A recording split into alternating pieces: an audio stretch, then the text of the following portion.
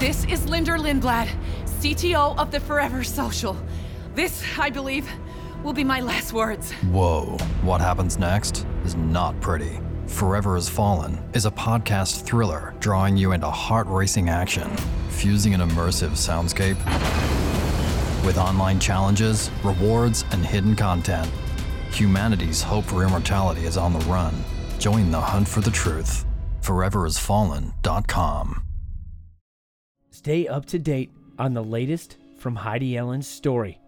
Make sure you subscribe, download, follow, and rate Peoples for the People on Apple Podcasts, Spotify, and wherever else you listen to your podcasts. It was April 3rd, 1994, a snowy Easter Sunday just before 8 in the morning when Heidi made her last transaction at the D&W convenience store in Mexico where she worked, and then disappeared.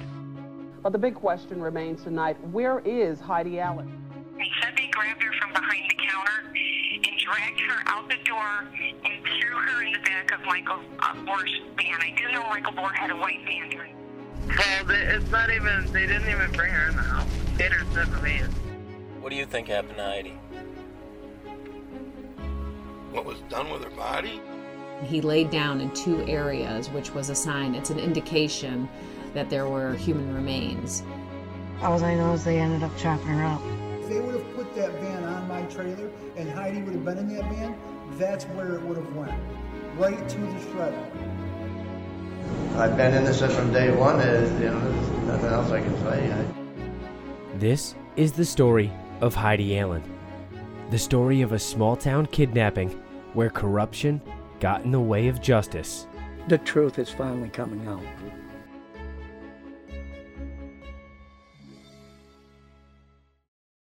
In the last episode, we learned that on the eve of the hearing to determine whether or not Gary Thibodeau's 1995 conviction should be overturned, District Attorney Greg Oakes dumped a massive amount of crucial information on the defense. Information that Oakes sat on for more than 5 months. Buried in what seemed like an endless amount of information were more people who came forward with details that were consistent with what Thibodeau had been saying for more than 20 years. He was not involved.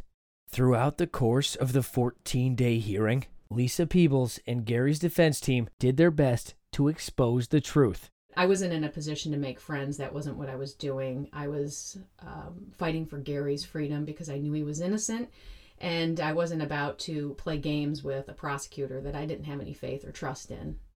This is Peebles for the People, and I'm Alex Peebles. I don't know what the world's been missing, but I think we need a miracle. I'm tired of being held down, and I'm tired of watching these people die.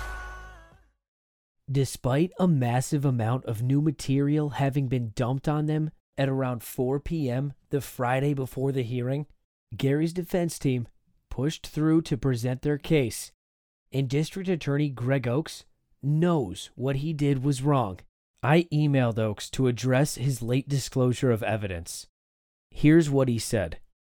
Quote, I recognize that I could have done a better job in providing discovery in a more timely fashion, as I've acknowledged previously. I wish that I had provided material sooner. However, while the people's response was not perfect, I sought to make sure that the defense had all information so that they could fairly present their case. While certain aspects of the discovery disclosure were delayed, the people took extraordinary efforts to make sure that the disclosure was thorough and complete. End quote. While addressing the fact that he should have disclosed all of this sooner, he still believes that Lisa Peebles and the defense had ample time to go through the evidence he turned over at the 11th hour. Quote, moreover, the defense was not irreparably hindered by the timing of the disclosure since the hearing stretched into April of 2015. Since the hearing took place over the course of 4 weeks, from January to April, the defense ultimately had ample opportunity to review the discovery material, prepare witnesses, and fully present their case during the hearing. to the extent permitted by the rules of evidence." End quote. Just to clarify, the hearing was 14 days, spread out between January and April of 2015. And Lisa Peebles says this late disclosure did hinder the defense. First of all, Oakes wasn't aware that the hearing was going to extend into April when he dumped all that information on us. Secondly, it was impossible for us to get everything together that we needed prior to even March before we would have fully gone through everything. But the bottom line was we did scramble and we did spend an enormous amount of time the weekend of, and we were trying to get as much information that we could collect together so that we would be prepared for the hearing.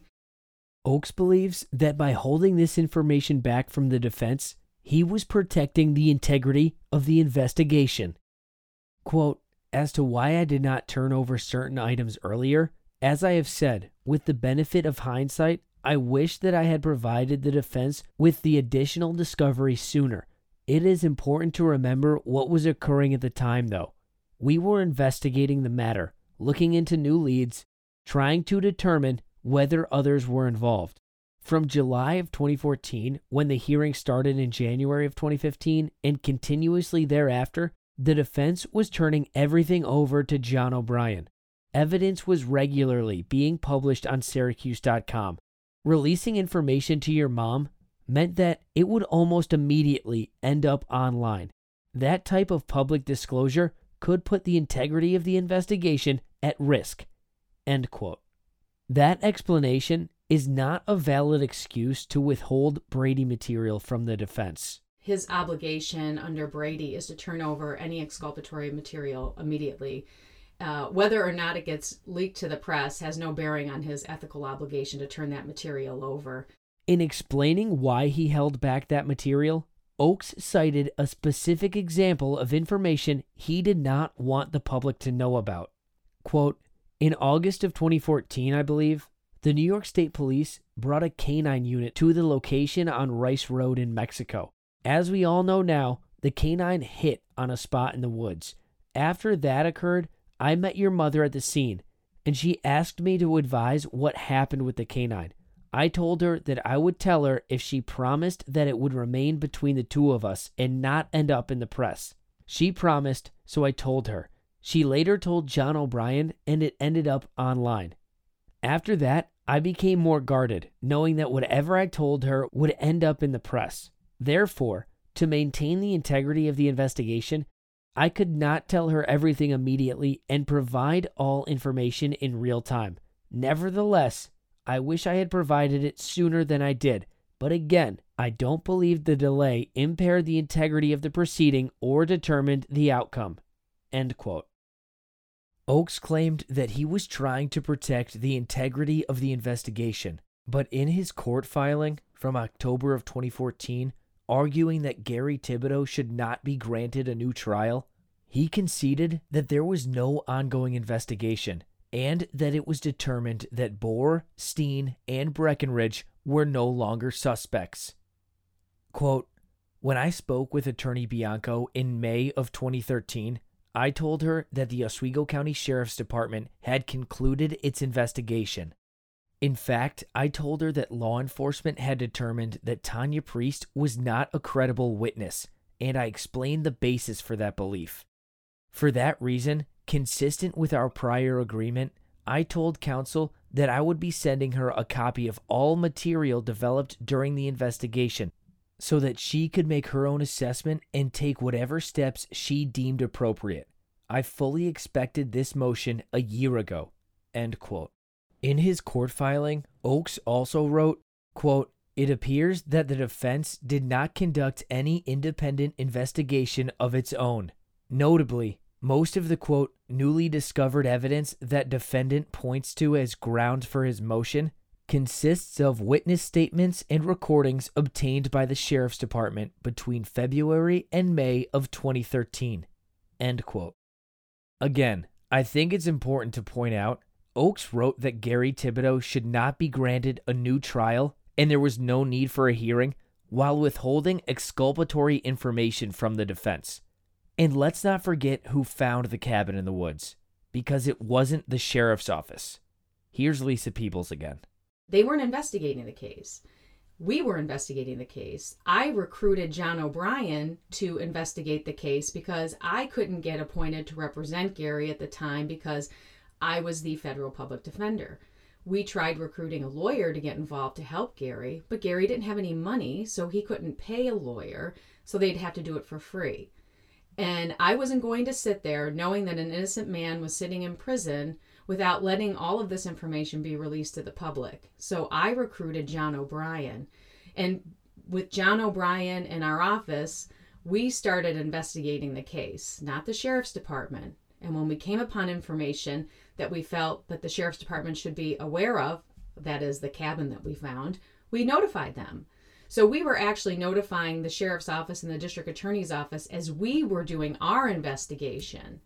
The fact that Oakes couldn't control the narrative that was being sent out to the public was just too bad. He didn't like it, but it wasn't his call when to turn over Brady material. And by the way, he filed his opposition to our motion in October while he was holding back critical information that would have corroborated what Priest had said to investigators about Steen's admission.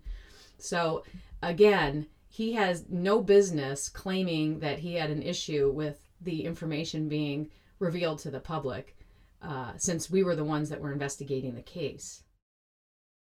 Also, according to television reporter Alex Dunbar, who covered the case, he was getting information from someone outside of Gary's defense team. We were all there on Rice Road, kind of staying back from the scene. There was, the police tape up and all of that. But we were, I was fortunate enough to have some good sources that were also giving me some information. So when you got that information, what did you do from there? We included it in an article. The source I got it from was, I considered, very reliable, and we put it in an article. And was that source, where did that source come from? Was it from inside of the Gary's defense team?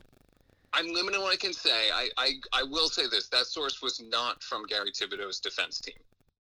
The claim that Oakes was holding back information to protect the integrity of an investigation that had admittedly already been closed is not a valid reason to sit on Brady material in the first place. Secondly, it's clear that reporters were not solely relying on the defense for information. And during the hearing, Lisa Peebles said on the record that Oakes even questioned the integrity of the sheriff's office and their investigation into the new evidence. As far as the integrity of this investigation, I sat in that room yesterday with Mr. Oakes, and he told me that he questioned the integrity of the sheriff's department, that he had questions with regard to the lead investigator assigned to this case. That is Investigator Petrosky. Oakes never disputed these statements in court when he was on the record, but when I asked him about it recently, he claimed that Lisa Peebles misrepresented what he told her. Quote, "I had a closed-door discussion with your mom, for which Randy and Mark Moody were present, in which I offered to have the AG's office become involved. Although she misrepresented what I said when we returned to the courtroom, I wasn't going to get into an argument in open court in front of the press. Instead, I wanted to focus on why we were there. I didn't want to make the proceeding more of a spectacle than what it had already become." End quote. To be clear, Lisa Peebles said on the record that Oakes questioned the integrity of the people who were leading the charge in the investigation. If that were false or mischaracterized, why wouldn't he object to that? Greg Oakes definitely said to me, in connection with having the AG's office look at Gary's file, that he did not have faith in the Oswego County Sheriff's Department, and specifically the lead investigator, James Petrosky. First of all, I wouldn't make that up. And secondly, I said it in open court in response to his claim that his office was doing everything they could to turn over Brady material in as quickly as and immediately as possible, which wasn't the case.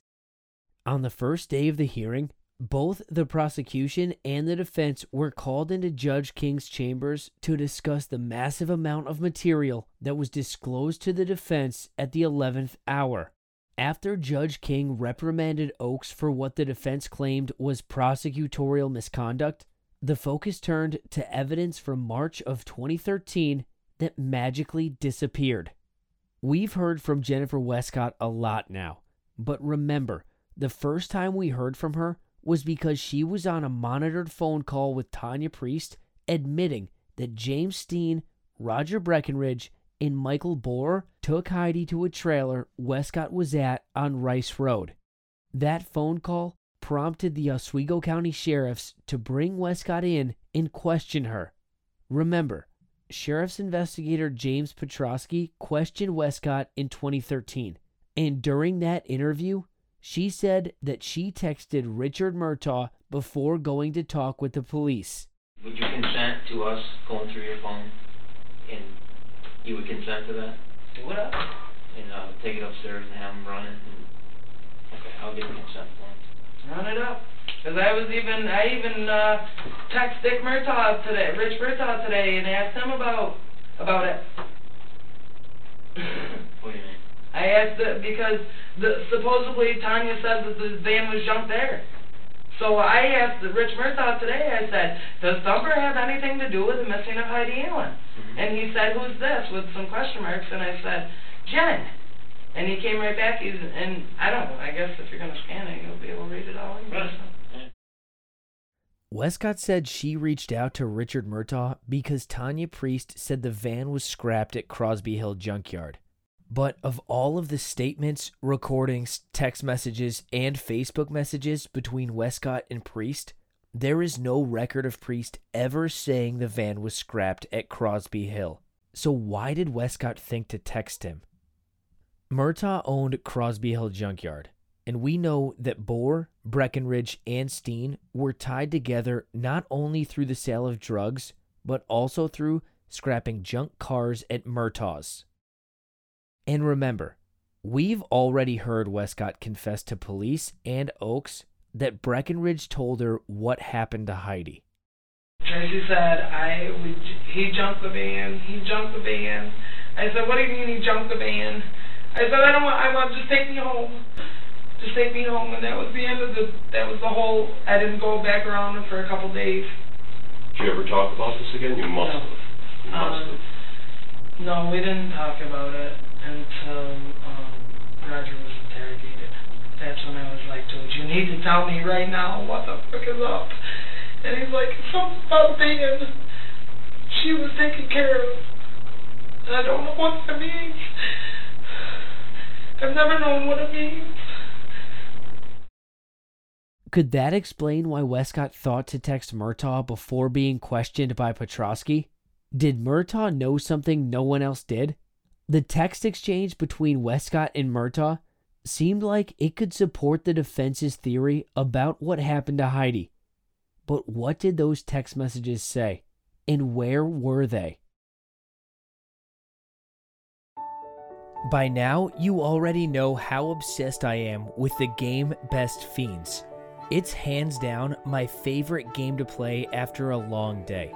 Not only am I winding down when I play it, but it keeps my mind engaged as I try to solve puzzles and beat levels. The coolest part, though, is exploring all of the different worlds within the game.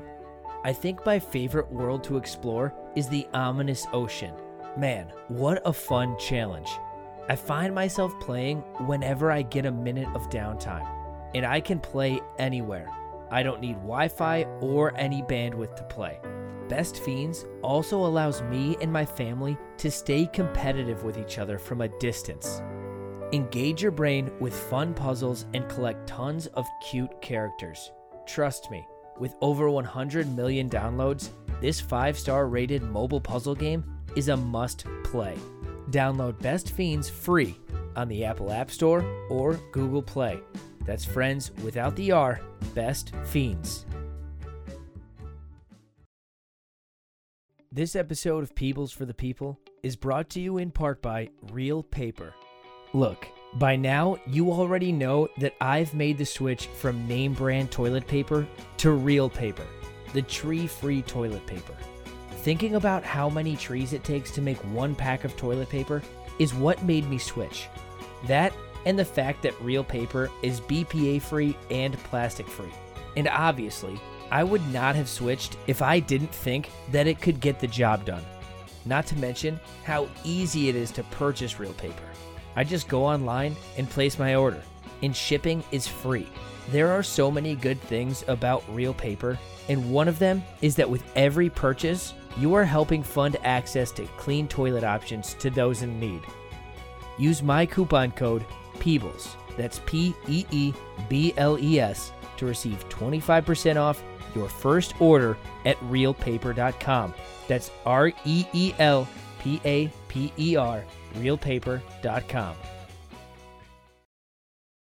Here's the transcript of Oakes, Lisa Peebles, and Judge King addressing the missing text messages on the first day of the hearing. Oakes, additionally, Your Honor, you'll see at the bottom of the second page, I made a note to be addressed the text messages between Jennifer Westcott and Richard Murtaugh as we discussed. I had looked through the records the Sheriff's Department over the weekend. I don't see photograph of that text message from Jennifer Westcott's phone. I don't see it. Now, I can acknowledge, and again, I can talk with Miss Peebles. I spoke with Mr. Murtaugh last week, and he did acknowledge receiving a text message from Jennifer Westcott, and that he had responded, "Who is this?" or words to that effect. And again, I believe it may have been discussed with Jennifer Westcott by Investigator Petrosky. Lisa Peebles, I guess the issue I have is she was reading from her phone the text messages during the interview, and he took her phone to examine it, and all of her other text messages I have screenshots of, except for those messages. And I swore I thought I had them because I remembered her talking to him about taking the phone, and I realized that I was never given those text messages. So there's a discussion about it. She's reading them from her phone, he takes the phone, and I get all the other text messages, and for some reason, those aren't included, and I thought they were very significant, so... Oakes. And again, I thought I had recalled seeing them at one point too, but there were a number of text messages. But again, I went through, I don't see that they're there. I asked Investigator Petrosky, if we have screenshots of everything else, why not that? Judge King, yes, that seems a little odd. During that conversation, everyone agreed that pictures of the text exchange between Westcott and Murtaugh were documented. But somehow, part of that exchange just vanished. And after King asked what was being done to locate those text messages, Oakes said he would be investigating the disappearance of that evidence further.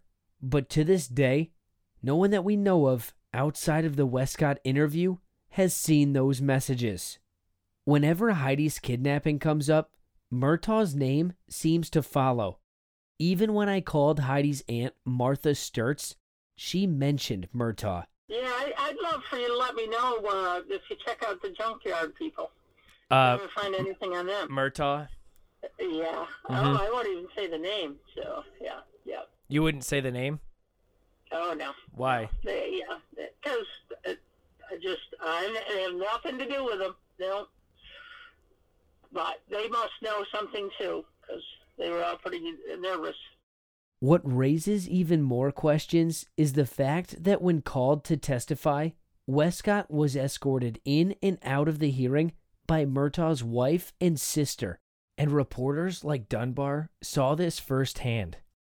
I remember my photographer and I were trying to understand this, of like, what was the connection, and a lot of the Crosby, it seemed like these people were connected to the Murtaughs. I should say, Murtaugh people were trying to shield her from the cameras.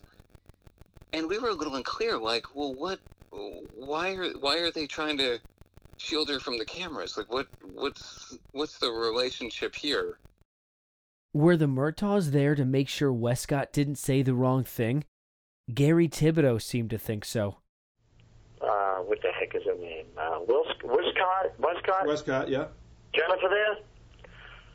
Well, she couldn't move her lips unless these two girls that were sitting behind me instructed her on what to say. I heard about it. Did you see it yourself?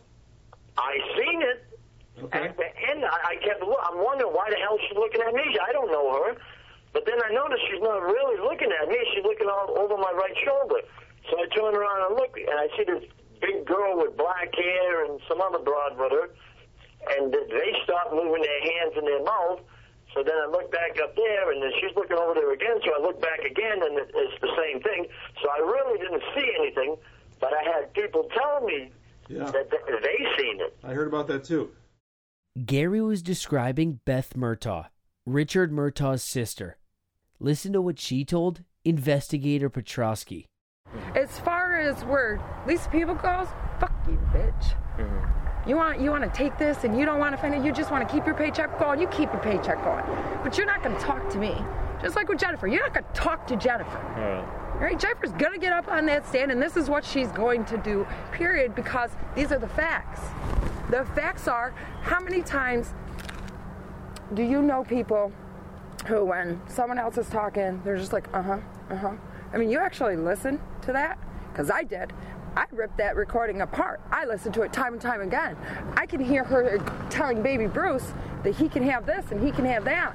I can hear her slamming shots. I can hear her daughter in the background bitching about shit, and I can hear her answering her daughter. Yet you read Syracuse.com, and they say these are all answers to Tanya Priest. No, they're not. No, they're not. No, they're not. Tanya's babbling. She's got all this going on around her, and she's just agreeing with her on half of it. On half of it. Now, she got right up on that stand and told you, I'm a liar. Deal with it. I'm a liar. It's what I did. I own what I did. Here's what I did. How many people have you just been like, on the phone, then hung up with them? Now, I go a little bit past that with Jennifer and say, how many people say, well, I just put that behind me. Like, that looks bad. She's like, I don't even really know what I was even saying about that. She's like, I really just don't. She's like, I was half in the bag in the first place. I've got Kristen. You can hear Kristen. And let me tell you what, if you know her daughter, oh my God. Her daughter's a little bitch. I actually wadded her daughter last year. I mean, wadded her hard last year because I just had enough of her shit. Really? Oh yeah, she's a little bitch. Beth Murtaugh's intense interest in what Jen Westcott told Tanya Priest begs the question, was Westcott being coached on what to say on the stand? We're going to get into Westcott's testimony a bit later, but remember, Westcott has repeatedly expressed concern about saying something that would put her in danger, and we just heard Beth Murtaugh brag about assaulting Westcott's daughter. You know, if he gets out of prison, he's coming after me. Hey, what did he say? Beth Murtaugh met with Petrosky after another person said the Murtaughs would brag about Heidi's kidnapping, and she makes it pretty clear that she doesn't want anyone bringing up the Murtaugh name with police. And see, she's tried to do it the sneaky way because she knows the biker community's going to fuck her up for this. That's why I asked you the absolute information of who came to you. I told you. And how did you get that information? I told you. So you got this information from, and you also have saying this stuff on a voice recorder to Tanya Priest. And in those, Snapchats or whatever. So what did Jennifer, so was Jennifer and I both saying that we had something to do with this? At the end of the interview, Petrosky even warns Beth Murtaugh not to go after this person for coming forward. I just want to make sure you have what you need from me. Don't be doing anything stupid, but don't be stupid. Yeah, don't be calling her. Oh, I'm not going to call her. Oh, yeah, don't do it. No, I'm not going to call her. Don't. We haven't heard the name Murtaugh but once before this point in the story. Yet, according to Beth Murtaugh, Oakes was talking to Richard Murtaugh almost every day leading up to the hearing. There's absolutely nothing that I can help you with that case. If there was, I would have helped Greg a long time ago. Okay. I would have went to Greg. Greg Oakes? You remember him and I don't know how much you know or what you mean, but he's talking to my brother almost daily. What could Oakes and Murtaugh have been talking so frequently about? Was it the text messages from Westcott? According to Gary's defense team, they were never advised that Oakes was in frequent contact with Murtaugh, and whatever was said was never disclosed to the defense. I tried calling Richard Murtaugh, but he hung up on me almost immediately. Hello. Hi, I'm looking for Rich Murtaugh. What do you need? I'm looking for Rich Murtaugh. My name is Alex Peebles. I'm doing a podcast about the Heidi Allen case, and I saw Rich Murtaugh's name come up and wanted to... The Crosby Hill Junkyard was becoming the centerpiece in the new theory of what happened to Heidi. All three of the new suspects, James Steen, Roger Breckenridge, and Michael Bohrer, had been connected through Murtaugh's scrapyard, and Bohrer even told investigators in 2013 that Murtaugh's scrapyard could be where Heidi's body was taken. What do you think happened to Heidi? What was done with her body? No, what happened to her? Where is she? What happened to her? They made her disappear. Who's they? There's any number of places she could have ended up. There was rumor that Ricky, what's the name of that salvage yard? Something Hill. Crosby Hill? Crosby Hill. Ricky, what was their name? Murtaugh. There were 14 people who came forward and said at some point, Steen, Breckenridge, or Bohrer either bragged or made some sort of admission about Heidi's kidnapping. At the beginning of the hearing, all three of the new suspects testified. This was a chance for all sides to get answers. But Oakes made it clear during Steen's testimony that he didn't want Steen answering any questions about his potential involvement in Heidi's kidnapping. Here's Dunbar again. Did you see James Steen's testimony? I did, and was shocked by it. Steen was subpoenaed by the defense, meaning that he was a witness testifying for the defense. But Steen refused to even talk to Gary's lawyers before the hearing. The only reason he was on the stand was because he was legally obligated to be there. Steen's reluctance to talk to Lisa Peebles and the defense made sense. They were accusing him of Heidi's kidnapping and presumed murder. Now, it's important to understand how questioning a witness works. Because Steen was a witness for the defense, they are not allowed to ask leading questions. A leading question is a question that encourages the desired answer. To give you an example, it is true that you told more than one person you knew what happened to Heidi Allen, isn't it? That is a leading question, but a simple yes or no question is not leading.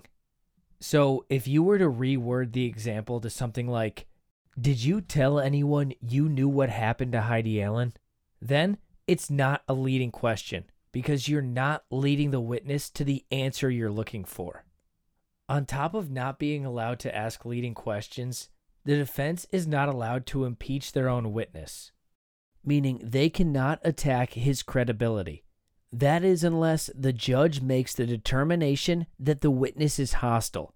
Considering that Gary's defense team was accusing Steen of kidnapping and he refused to even talk to them, it would seem that that would make him hostile. But Oakes and King thought differently.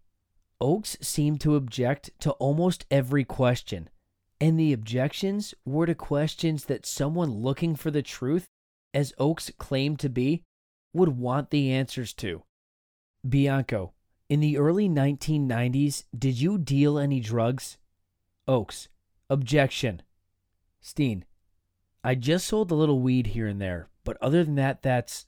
King, I'll allow it. Miss Bianco, start asking non-leading questions, please. Steen, am I supposed to wait? King, hold on. All these questions are very accusatory. He is your witness. You are bound by the rules of evidence regarding your methodology of questions. You agree with me? Bianco, Your Honor, I'd ask that he be declared hostile. King, he's done nothing to this point that I can declare him hostile. To give you a better understanding, if the examining attorney who called the witness finds that their testimony is antagonistic or contrary to the legal position of their client, the attorney may request that the judge declare the witness hostile. That would allow Randy Bianco to ask leading questions to Steen and give her the chance to impeach him or go after his credibility. But this is completely up to the judge's discretion.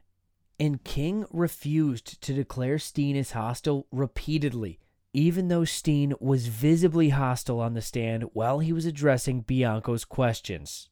There wasn't a discussion there. I didn't want to do them signed statements, and that's the reason I signed them the way I did. I'm doing life without parole in prison, lady. I am not a snitch, plain and simple.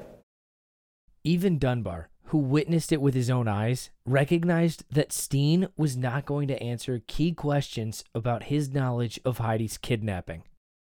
And had an interesting back and forth where he made it very clear that even if he did know something, he wouldn't have said it, because I remember him saying, "I'm not a snitch." So, he basically was coming right out and saying, if I know more, I'm not going to tell you. Okay, let's go back to Bianco questioning Steen on the stand. When you just said that you are not a snitch, is it your testimony that you would not tell on anyone under any circumstances? Not in any circumstance. I'm doing life without parole in prison. So that circumstance, nope, you're not going to see me telling anybody.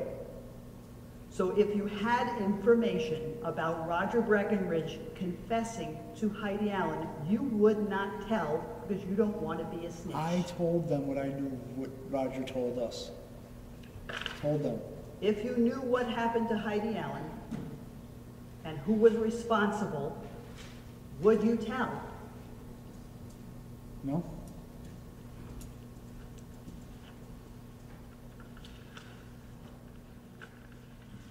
But I don't know. Gary's lawyers were openly accusing Steen of kidnapping and presumed murder. How much more hostile could it get? But the objections kept coming. Bianco, did you ever have a conversation with Roger Breckenridge regarding Heidi Allen's whereabouts? Oakes, objection. King, I'm going to sustain it. I'm unsure as to why Oakes objected to that question or why King sustained it. And why would Oakes, the guy who has said all he cares about is finding the truth and doing justice dozens of times, not want to hear the answer to that question? Well, despite Oakes trying to suppress Steen's testimony, Steen answered that question and then some. What did you tell the prosecutors and the two investigators about Breckenridge's, or the possibility of Breckenridge's involvement with the disappearance of Heidi Allen? What did you tell them? Well, what was said that day is that I worked driving, hauling cars for Murtaugh, and that I hauled the load, got back, and it was like 2 weeks later, a week later, Roger came up to me and said something about me hauling a stolen vehicle, a van.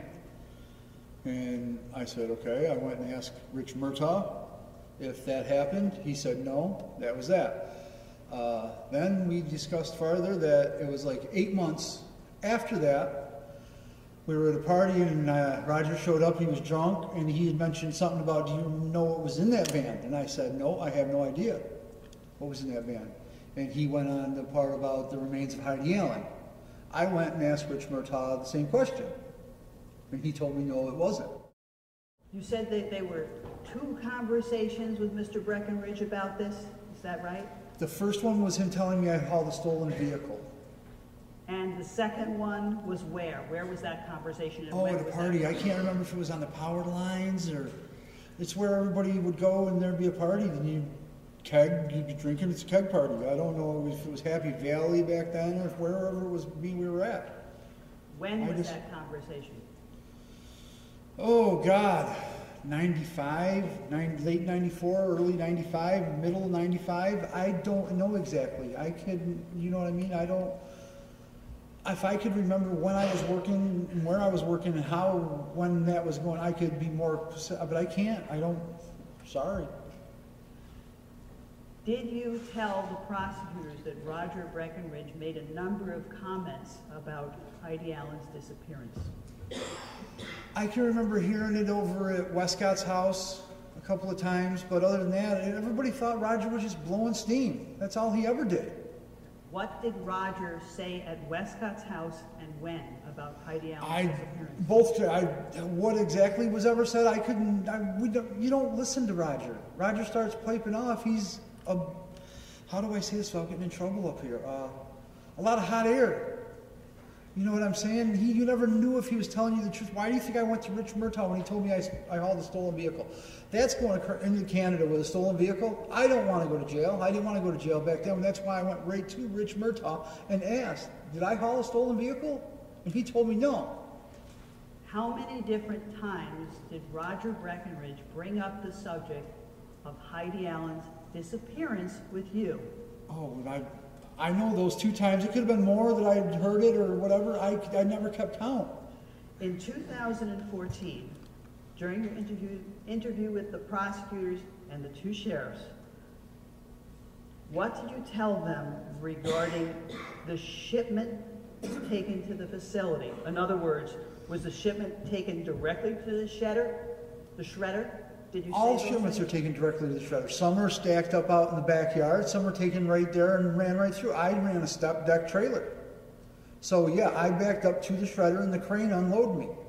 Did you tell them you were told to take the shipment that Breckenridge was told I about? drove the step deck trailer. That's where I went. I said if they would have, like I told them that day, if they would have put that van on my trailer and Heidi would have been in that van, that's where it would have went.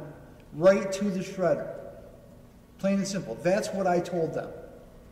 Did you tell them, the prosecutors, that you were told to take the shipment directly to the shredder? No. When Roger made these comments to you about Heidi Allen, you can think of, at this point, 4 different times that this may have come up? It probably was more, but you heard these comments out of a lot of people. Steen admitted that he was hauling cars to Canada for Richard Murtaugh, and that Breckenridge told him Heidi was in a stolen van that was put on his trailer before he took a shipment to Canada. Steen continued to answer Bianco's questions, and while he said if he had any information he would never tell, Steen admitted that it was possible he unknowingly transported Heidi's remains to Canada. And that's what I told them. I'm not going to sit here and tell on people. And then when I read the paper, what Roger Allen put in the paper, which Roger Breckenridge put in the paper, that yeah, he picked up the van, sure, that's what I was told. I told him I had nothing to do with Heidi Allen's disappearance, and I had nothing knowingly to do with Heidi Allen's disappearance, because I didn't know if that van was on the back of my truck. I didn't inspect my loads when I went and delivered them. They were cabled, they were done, I got in the truck, I drove, I dropped them off, I came back. They were crushed cars. Breckenridge took the stand after Steen. Here's what Dunbar remembers from Breckenridge's testimony. It did get odd in the hearing when he was acknowledging he had tried to get word to Jennifer Westcott for her to shut up. And, that made all of our eyes pop a little bit because, anything that's even could be seen as potential witness influence, or witness influencing, anything down that road is pretty concerning. Here's what Dunbar was referring to. Did you say to Emmy, your sister, on the phone to tell Jennifer Westcott to shut the fuck up about Heidi Allen? Yes, ma'am, I did. She don't know nothing what's going on, that's why. The girl's crazy. Did Breckenridge try to silence Westcott because he was scared the truth about Heidi's kidnapping would come out? Find out on the next episode of Peebles for the People.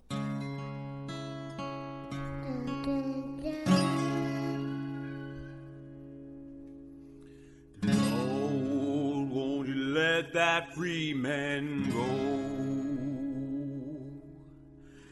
Lord, won't you let that free man go?